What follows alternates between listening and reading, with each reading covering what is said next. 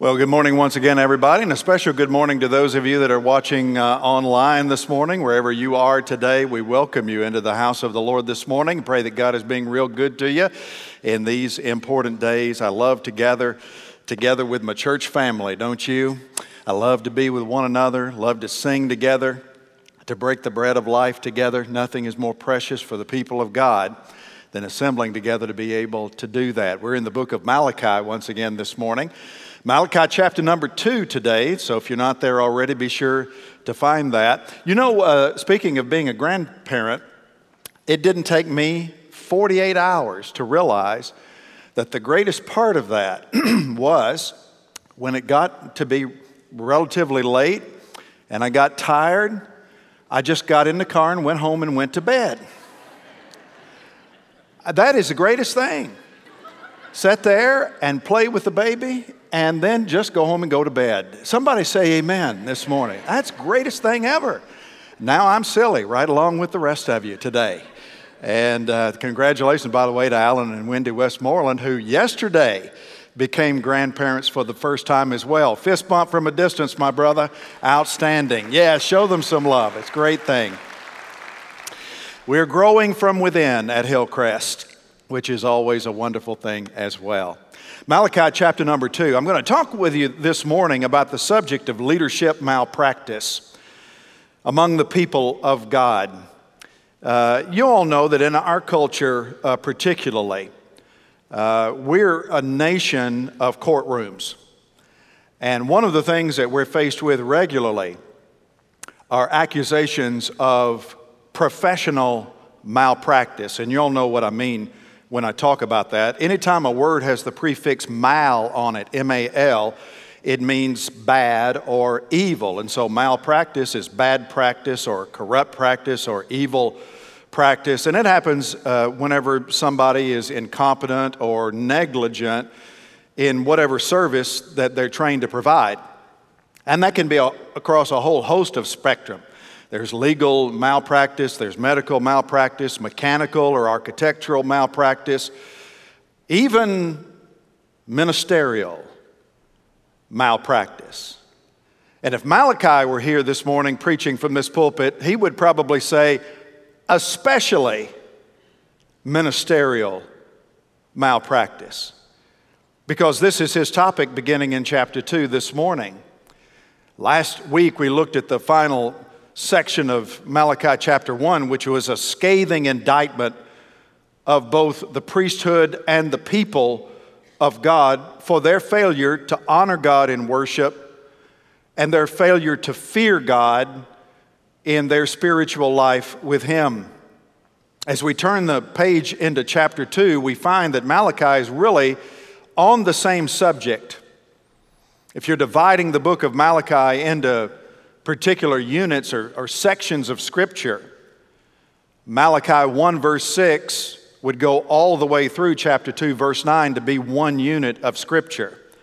It's a very long one, and so we are dividing it into two sections for our preaching and teaching purposes on Sunday mornings. But Malachi has begun by charging the people with losing their bearings spiritually and making worship more about them than about God. Where is my honor? God asks through the prophet. Where is my fear? Here, beginning in chapter 2, Malachi digs a little bit deeper, and he helps us understand why that had happened among the people of God. And it's in the very first verse of chapter 2. And now, O priests, this command is for you. And that's all you need to hear to know that everything else that he's going to say here is an accusation against the leadership of the people of God. God flat out blames the priest for being complicit in leading the people spiritually astray. It was leadership malpractice. And our passage today gives us kind of a fuller picture of this colossal leadership failure, one that we never want to replicate among the people of God. Let's look at the whole passage now, once again beginning in chapter 2, verse 1. Everybody ready to read? Would you say amen? And now, O priest, This command is for you. If you will not listen, if you will not take it to heart to give honor to my name, says the Lord of hosts, then I will send the curse upon you, and I will curse your blessings. Indeed, I've already cursed them, because you do not lay it to heart. Behold, I will rebuke your offspring and spread dung on your faces, the dung of your offerings, and you shall be taken away with it. So shall you know that I have sent this command to you, that my covenant with Levi may stand, says the Lord of hosts. My covenant with him was one of life and peace, and I gave it to him. It was a covenant of fear, and he feared me. He stood in awe of my name. True instruction was in his mouth, and no wrong was found on his lips. He walked with me in peace and uprightness, and he turned many from iniquity. For the lips of a priest should guard knowledge, and people should seek instruction from his mouth, for he is the messenger of the Lord of hosts. But you've turned aside from the way. You've caused many to stumble by your instruction. You have corrupted the covenant of Levi, says the Lord of hosts, and so I make you despised and abased before all the people, inasmuch as you do not keep my ways, but show partiality in your instruction. Father, this morning we thank you for your word. These are very direct lines from your word this morning, and yet how desperate we need to hear them. What a powerful reminder of the importance of Christian and spiritual leadership among the people of God. So I pray that your Spirit would guide us, guide the instructor this morning. For you alone are the master teacher, and I pray that the word of God would fall on good soil this morning, that it might germinate and bring forth good fruit, that you may forever be pleased with this congregation of believers who honor your name and walk in holy fear before a holy God, in whose name we pray. And all God's family said, amen, this morning. Now, the first thing that I want to do is make it very clear that in our message today, I'm not just talking to a group of ordained pastors. In fact, that'd be a very small audience here. The application of this passage of Scripture is far beyond full-time vocational Christian ministry. This passage, I really believe, is a word to all of us this morning because, know it or not, like it or not, if you know the Lord Jesus Christ as Savior and Lord, if you've been born again and adopted into the family of God, God has called you to some kind of leadership among His family. You may be called to lead an adult connect group. You're a spiritual leader. You may be called to lead children in the children's ministry. You are a spiritual leader. You may care for babies in the preschool. Well, listen, in the infants over there, we read John 3:16 over them while they're sleeping in the cradle. In our preschool, you are called to be a spiritual leader. You may lead others in the music ministry, in a worship ministry. Here's the deal. You may be a spiritual leader leading your family at home. And the most influential spiritual leaders of all are Christian mothers and Christian fathers. And so make no mistake, every single one of us are part of a kingdom of priests. We're all priests in the family of God. We believe in the priesthood of every believer at Hillcrest. And we believe in spiritual leadership by every priest in the family of God. So we're all called to faithfulness and we're all called to fruitfulness in whatever spiritual leadership that we exercise. And toward that end today, let me share with you three things that I think will help keep us, in whatever role we are as a spiritual leader, from drifting toward spiritual malpractice. First of all, notice with me that effective spiritual leaders understand, first of all, the seriousness of their calling. In other words, we take our walk with the Lord Jesus Christ and our responsibilities unto the Lord Jesus Christ very, very seriously. Not flippantly, not carelessly, not casually, not off again, on again.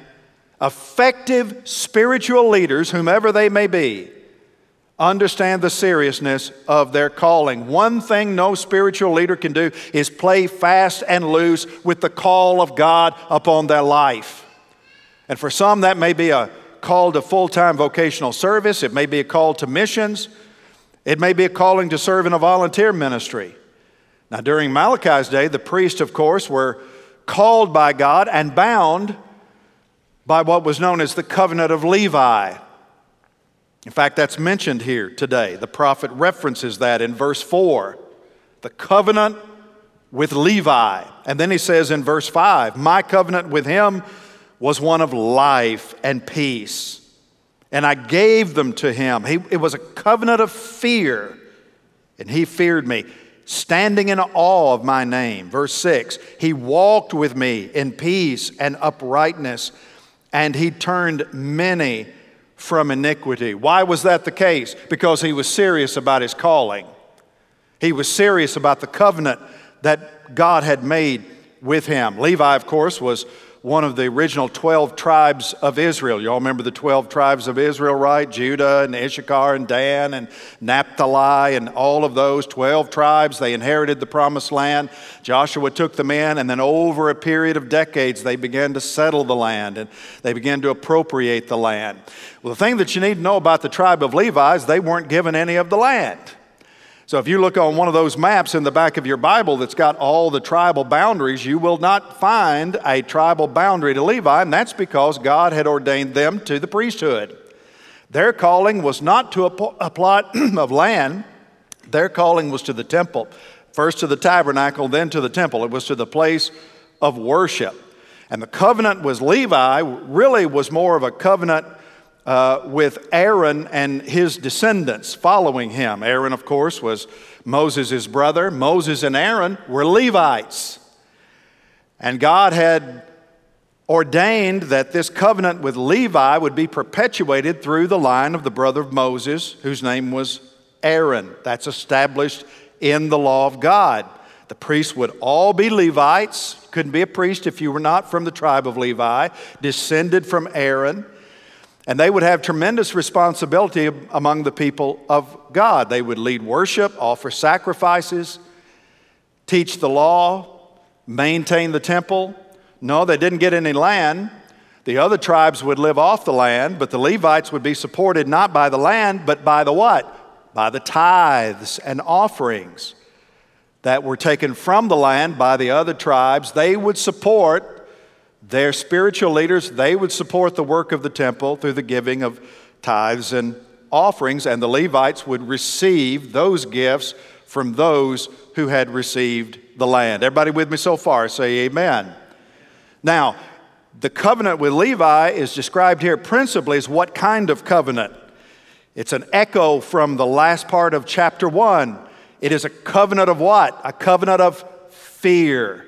Something that both the priest and the people in Malachi's day, of course, had lost. They were no longer walking in the fear of the Lord. But this was a covenant of fear based on the Levitical understanding of the holiness and the righteousness and the purity of God Almighty. So these Levites were to be men of godly character, consistently godly character, who feared the Lord. Men who, as it says here, lived in awe of God's name. Fear is the awe of God's name, living in the awe of God's name. So these were men that were to live in the light of God's holiness, and they lost it. Their primary function was a teaching function. They were to teach the people to know the law, and they were to teach the people to faithfully obey the law. Look at Deuteronomy 33 and verse 8. And of Levi, namely the Levites, he said, they shall teach Jacob, which is another euphemism for Israel, they shall teach Jacob your rules and Israel your law, and they shall put incense before you and whole burnt offerings on your altar. Teaching ministry, a ministry of sacrificial service unto the Lord. Malachi continues that thought here in verse 6. True instruction was in his mouth, and no wrong was found on his lips. For the lips of a priest should guard knowledge, and people should seek instruction from his mouth, for he is the messenger of the Lord of hosts. So they had a principal ministry of teaching, and the reason that their ministry of teaching was so important is because it's impossible to separate the acceptable worship of the people of God from the accurate teaching of the preacher of God. Part of the reason that the people were not worshiping God acceptably is that they were not being taught accurately. There is always a cause and effect between the teaching of the people of God and the effectiveness of the worship of the people of God. Without faithful instruction of the Word of God, worship becomes self-centered. That's why you need a preacher preaching a message to you like I did last week, with a velvet hammer in hand. Amen. Because that's what is supposed to happen to keep God's people on the narrow path that leads to life. And without that, worship can easily devolve, just as it did then, 2,400 years ago, into meaningless ritual, nothing but tradition, mindless tradition, don't even know why we're doing it.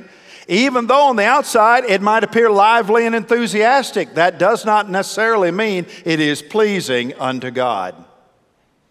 Faithful teaching is critical because it reinforces a standard of holiness. That the Word is God's Word. It's not the word of the priest, prophet, preacher. It's not the word of the administrative committee. It's not the word of the deacons. It's not the word of the group of Sunday school leaders. It's God's word. The message belongs to Him, not to us, and that's why it has to remain rooted in the eternal Word of God. And this is why Paul, for example, would write to Timothy, not long before his death, by the Holy Spirit who dwells within us, guard the good deposit that's been entrusted to you. Guard, what he's really saying is guard the gospel. That's the good deposit. The deposit that had been given to Timothy was the deposit that had been given to Paul. It was the deposit of the message of the gospel. Christ's death, burial, and resurrection as the sufficiency for the forgiveness of human sin and life everlasting together as children of God. Guard the good deposit entrusted to you. And then he goes on in chapter 4 there of 2 Timothy to say, preach the word. Not preach philosophy, not preach opinion, not preach the headlines. Preach the word. Be instant, in season, and out of season, ready to reprove, rebuke, exhort with all complete patience and what? Teaching. So God's leaders were to teach the truth of the Word of God. In Malachi's day, the law of God. In our day, the gospel of Christ. They were to teach, yes, but notice also they were to not only teach the truth, but model the truth. Would y'all be okay if I were 100% accurate preaching the Word of God, but then went out and lived like the devil Monday through Friday? You wouldn't like it. I probably wouldn't be here next Sunday, right? It's like I tell all of our parents when we're dedicating babies here at Hillcrest. Man, and I'm just telling you, when that grand boy, I'm going to have to call somebody else in to do it. I won't get through it. I won't get through 10 seconds of it. But one of the things that I normally tell parents is, you need to, in fact, we do it almost as an oath, almost like a set of marriage vows. Do you commit this day before this audience to teach this child the Word of God? Yes, we do. Do you commit this day before these witnesses to live in a way to where what you're teaching this child is observable in your life? Yes, we do. And that's kind of what God is reminding these priests here today. It's not just about teaching the truth, it's about teaching the truth as you model the truth for people to obviously see. Verse 6, he, Levi, walked with me, he walked with me with peace and uprightness. Consequence, he turned many from iniquity.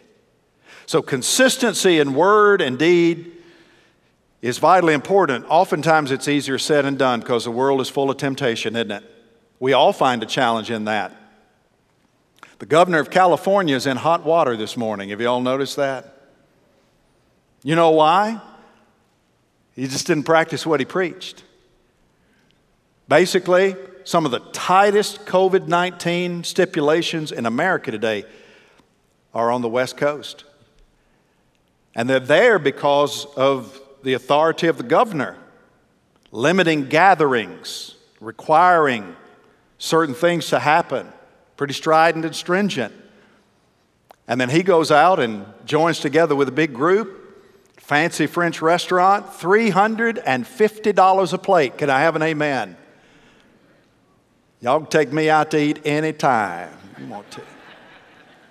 $350, no mask, sitting around the table shoulder to shoulder, and there's a lady sitting over here saying, "Isn't that the governor of California?" And out comes the phone, and we have pictures. It's mind-boggling to me. And then he went on, he owned it, because, he had to, because he was caught. And here's what he said: I not only need to preach, I need to preach and practice. I wonder if somebody showed him Malachi 2. Because that's what God's reminding the priest here. You need to preach and practice. Our ministry calling is always twofold. Never forget that. Regardless of what your ministry calling is, preach the word, teach the word, walk in the Spirit. Because only when you teach the word and walk in the Spirit will you have a ministry without hypocrisy, one that bears fruit for the glory of God. I love this quote from Oswald Chambers. He says, "Be careful that you don't become a hypocrite by spending all your time trying to get others right with God before you worship God yourself." Can you hear the bells and whistles going off? That's such a powerful statement. And this is the seriousness of our calling. Fear the Lord, teach the word, walk the walk. Everybody with me say amen. Second thing about effective spiritual leaders is that they understand their accountability before God. They understand the seriousness of their calling. They also understand that they are accountable to God. We're going to stand before God at the judgment seat one day, and we will give an account of the things done while in the body. And I'm telling you, it's when you forget that. And it's easy to forget that because it's like in our minds, it's way out there in the future, right? But it's when you forget that you start living loose. When you forget that Christ is coming, and then you don't know when He's going to come, and you forget that when He comes, we shall all appear before the judgment seat of Christ, and there will be an accounting. So this takes us from God's covenant with the priest to God's charge against the priest, because God's got some specific things to remind them that He has seen in them that they're accountable for. He begins verse 8 here in Malachi 2 with a couple of very telling words. After having reminded them of this covenant and the sobriety of the covenant, He then says in verse 8, "But you." And that's just not good, because He's presenting the standard on the one hand, peace, uprightness, walking the walk, teaching the purity of the word. And when faced with the job description and the next thing out of God's mouth is, "But you," you know what's getting ready to come is not going to be easy to hear, and it's not. "But you have turned aside from the way. You've caused many to stumble by your instruction. You've corrupted the covenant of Levi, says the Lord of hosts, and you do not keep my ways, but show partiality in your instruction." Now, very quickly, let me just show you. There are 4 accusations there. First, we're told that the priest disobeyed God. They turned aside from the way, in that they neither lived the law, they didn't live by the law of God, nor had they effectively taught the law of God. So they disobeyed God. Second, they divided the people. Caused people to stumble because of it.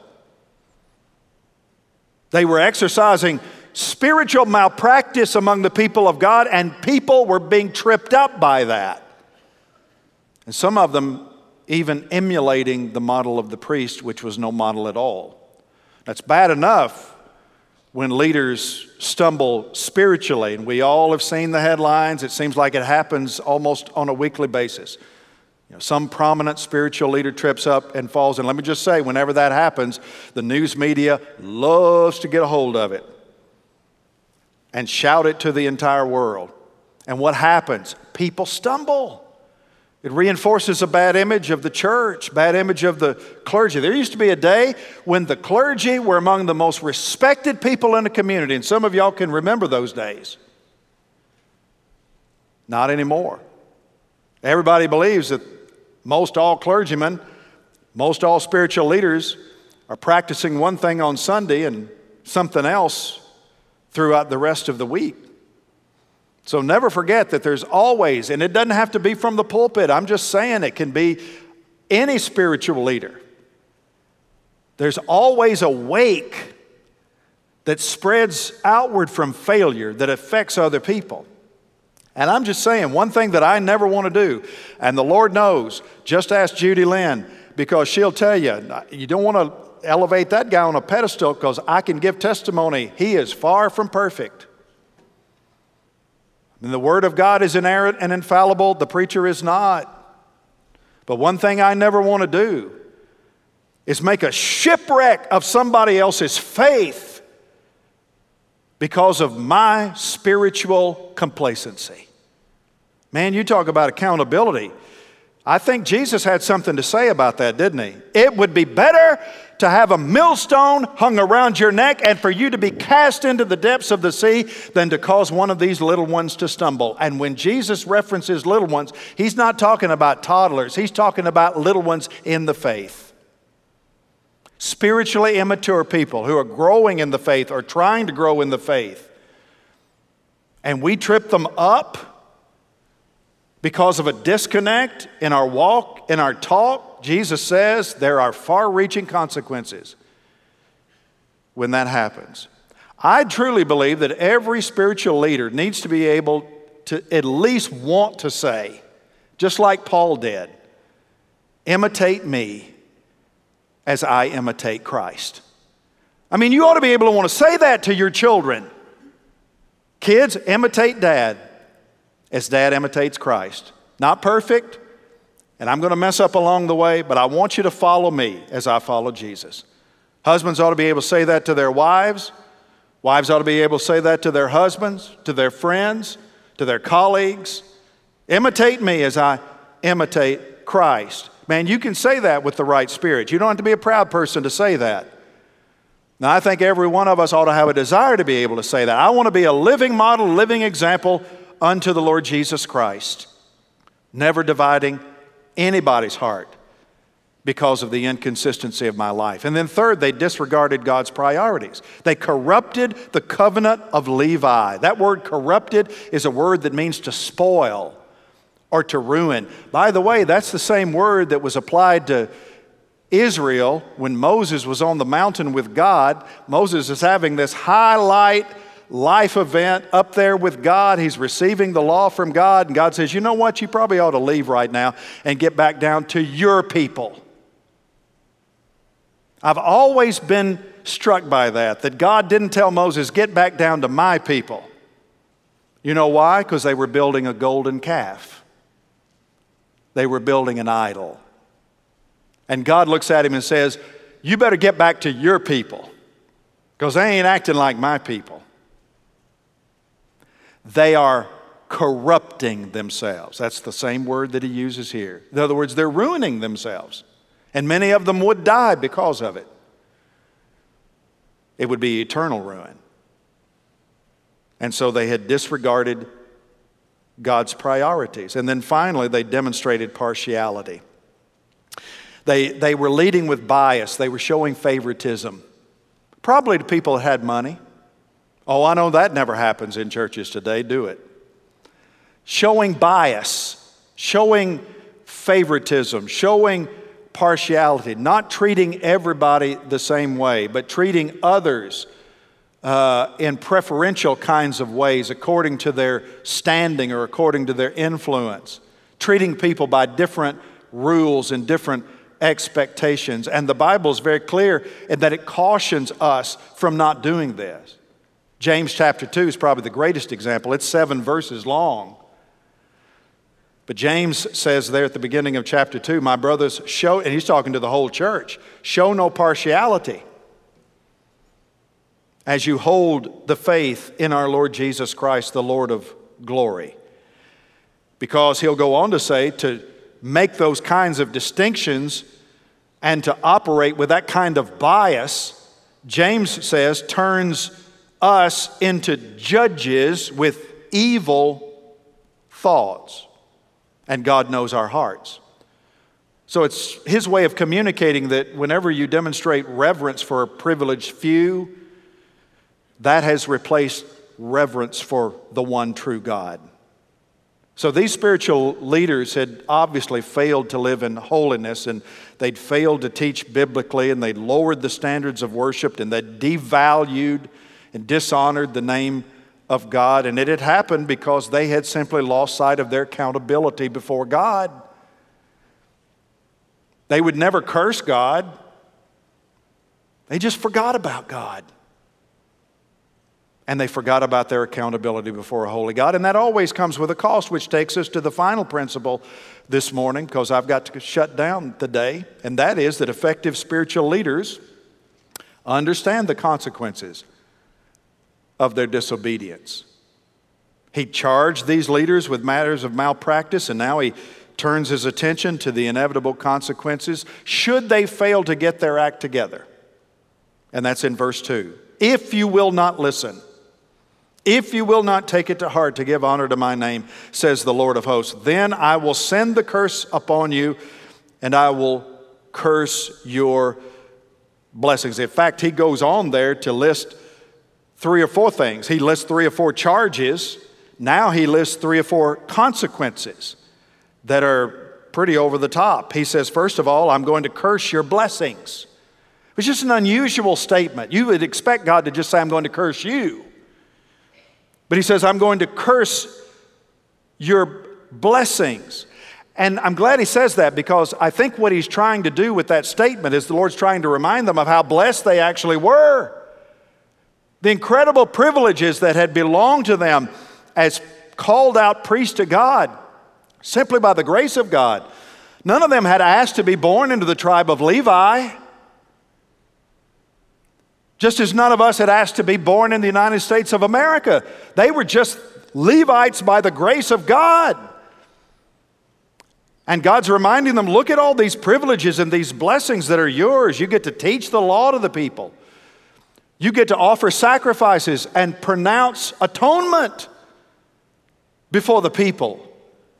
You get to serve the temple and protect and guard the holy things of God. You get to receive the tithe. All these people are going to bring you all these gifts to live on because of your service to God and to them. And because of that, you'll receive the respect of the people. And yet God says, these are the blessings I'm going to curse. In much the same way that God cursed the ground when Adam sinned, right? He curses the ground. And Adam at one time had toiled joyfully and had tended to the ground, and it wasn't labor to him. But yet when God cursed the ground, there were these things called weeds and thorns and thistles, and everything required back-breaking labor. That was God's cursing the ground. And here he's doing basically the same thing. He's cursing the blessings of those called to serve the Lord. God also says he would rebuke their offspring, secondly. Literally, their seed is what the Bible says. I will rebuke your seed. And so the English Standard Version makes the interpretation for you. That's probably a reference to their progeny, to their descendants. In other words, it's going to cost your children. My curse on your blessings will be felt not just by you, but by your descendants as well. There are going to be consequences to your family. Man, that's another sermon for another day. You think your sin just involves you. This is nobody's business but mine. It's everybody that you know's business. Because it affects everybody around you when you decide to do your own thing independently of God. God also says in verse 3 that he was going to humiliate and remove them. Behold, I will spread dung on your faces. I just wish God would get a little bit more direct there. I will spread dung on your faces. I started to entitle today's message, When It All Hits the Fan. That's what he says. The dung of your offerings, and you will be taken away with them. That's really a reference to what we would call the innards of the sacrificial animal, which was not to be sacrificed. They would need to gut the animal because what was in the gut? The dung. And that was unclean to God. So they would clean all of that out before offering the sacrifices and then remove it to the dung heap. Right? You remember the dung gate around the wall of Jerusalem in the book of Nehemiah? Well, that's where all that stuff would have been taken outside and discarded because it was unclean. Eventually it'd be burned. And this is the stuff that God says, I'm just going to smear it all over your face. And what he's really saying there is, I'm going to humiliate you. You're going to lose all respect among the people. Verse 9, and so I make you despised and abased before all the people. And unfortunately, we've seen that happen all too often in the Christian community. People leading in all different kinds of capacities. I read an article in the paper just several days ago about a very prominent person on a pastoral staff of a worldwide recognized church that had been found in a compromised moral failure, doing great things for God, very influential, only to be revealed as hypocritical in his own Christian life. And what happens? Influence removed. Lampstand is gone. And this is why the Apostle James issued that timeless warning in the 3rd chapter of James. Not many of you should become teachers, my brothers. For you know that we who teach will be judged with what? Say it out loud. With greater strictness. Now, the last thing I want to do this morning is leave us with dung on our faces. There is a remedy. There is a way out. Y'all still with me? Say amen. The way out is the way back. The way out is to come back to God. The way out is to heed the central message of the book of Malachi. Return to me, and I will return to you, says the Lord. If you will not listen, if you will not take it to heart, is a very positive set of statements. Because it implies that they can listen and they can take the message of God to heart. There is still time. We can listen to the voice of God. We can get serious about worshiping with sincerity and serving God with integrity. And the way out is to come back. Confess it and repent, as Malachi said last week, and now entreat the favor of God that he may be gracious to us. Return to me, and I will return to you, says the Lord. We're all called to spiritual leadership of some kind in the family of God. The message from God's Word today is never forget how seriously God takes that calling, and that we need to live with the understanding that we're all accountable to God with how we influence others with the precious gospel of Christ. This is God's Word, and let all who agree say amen.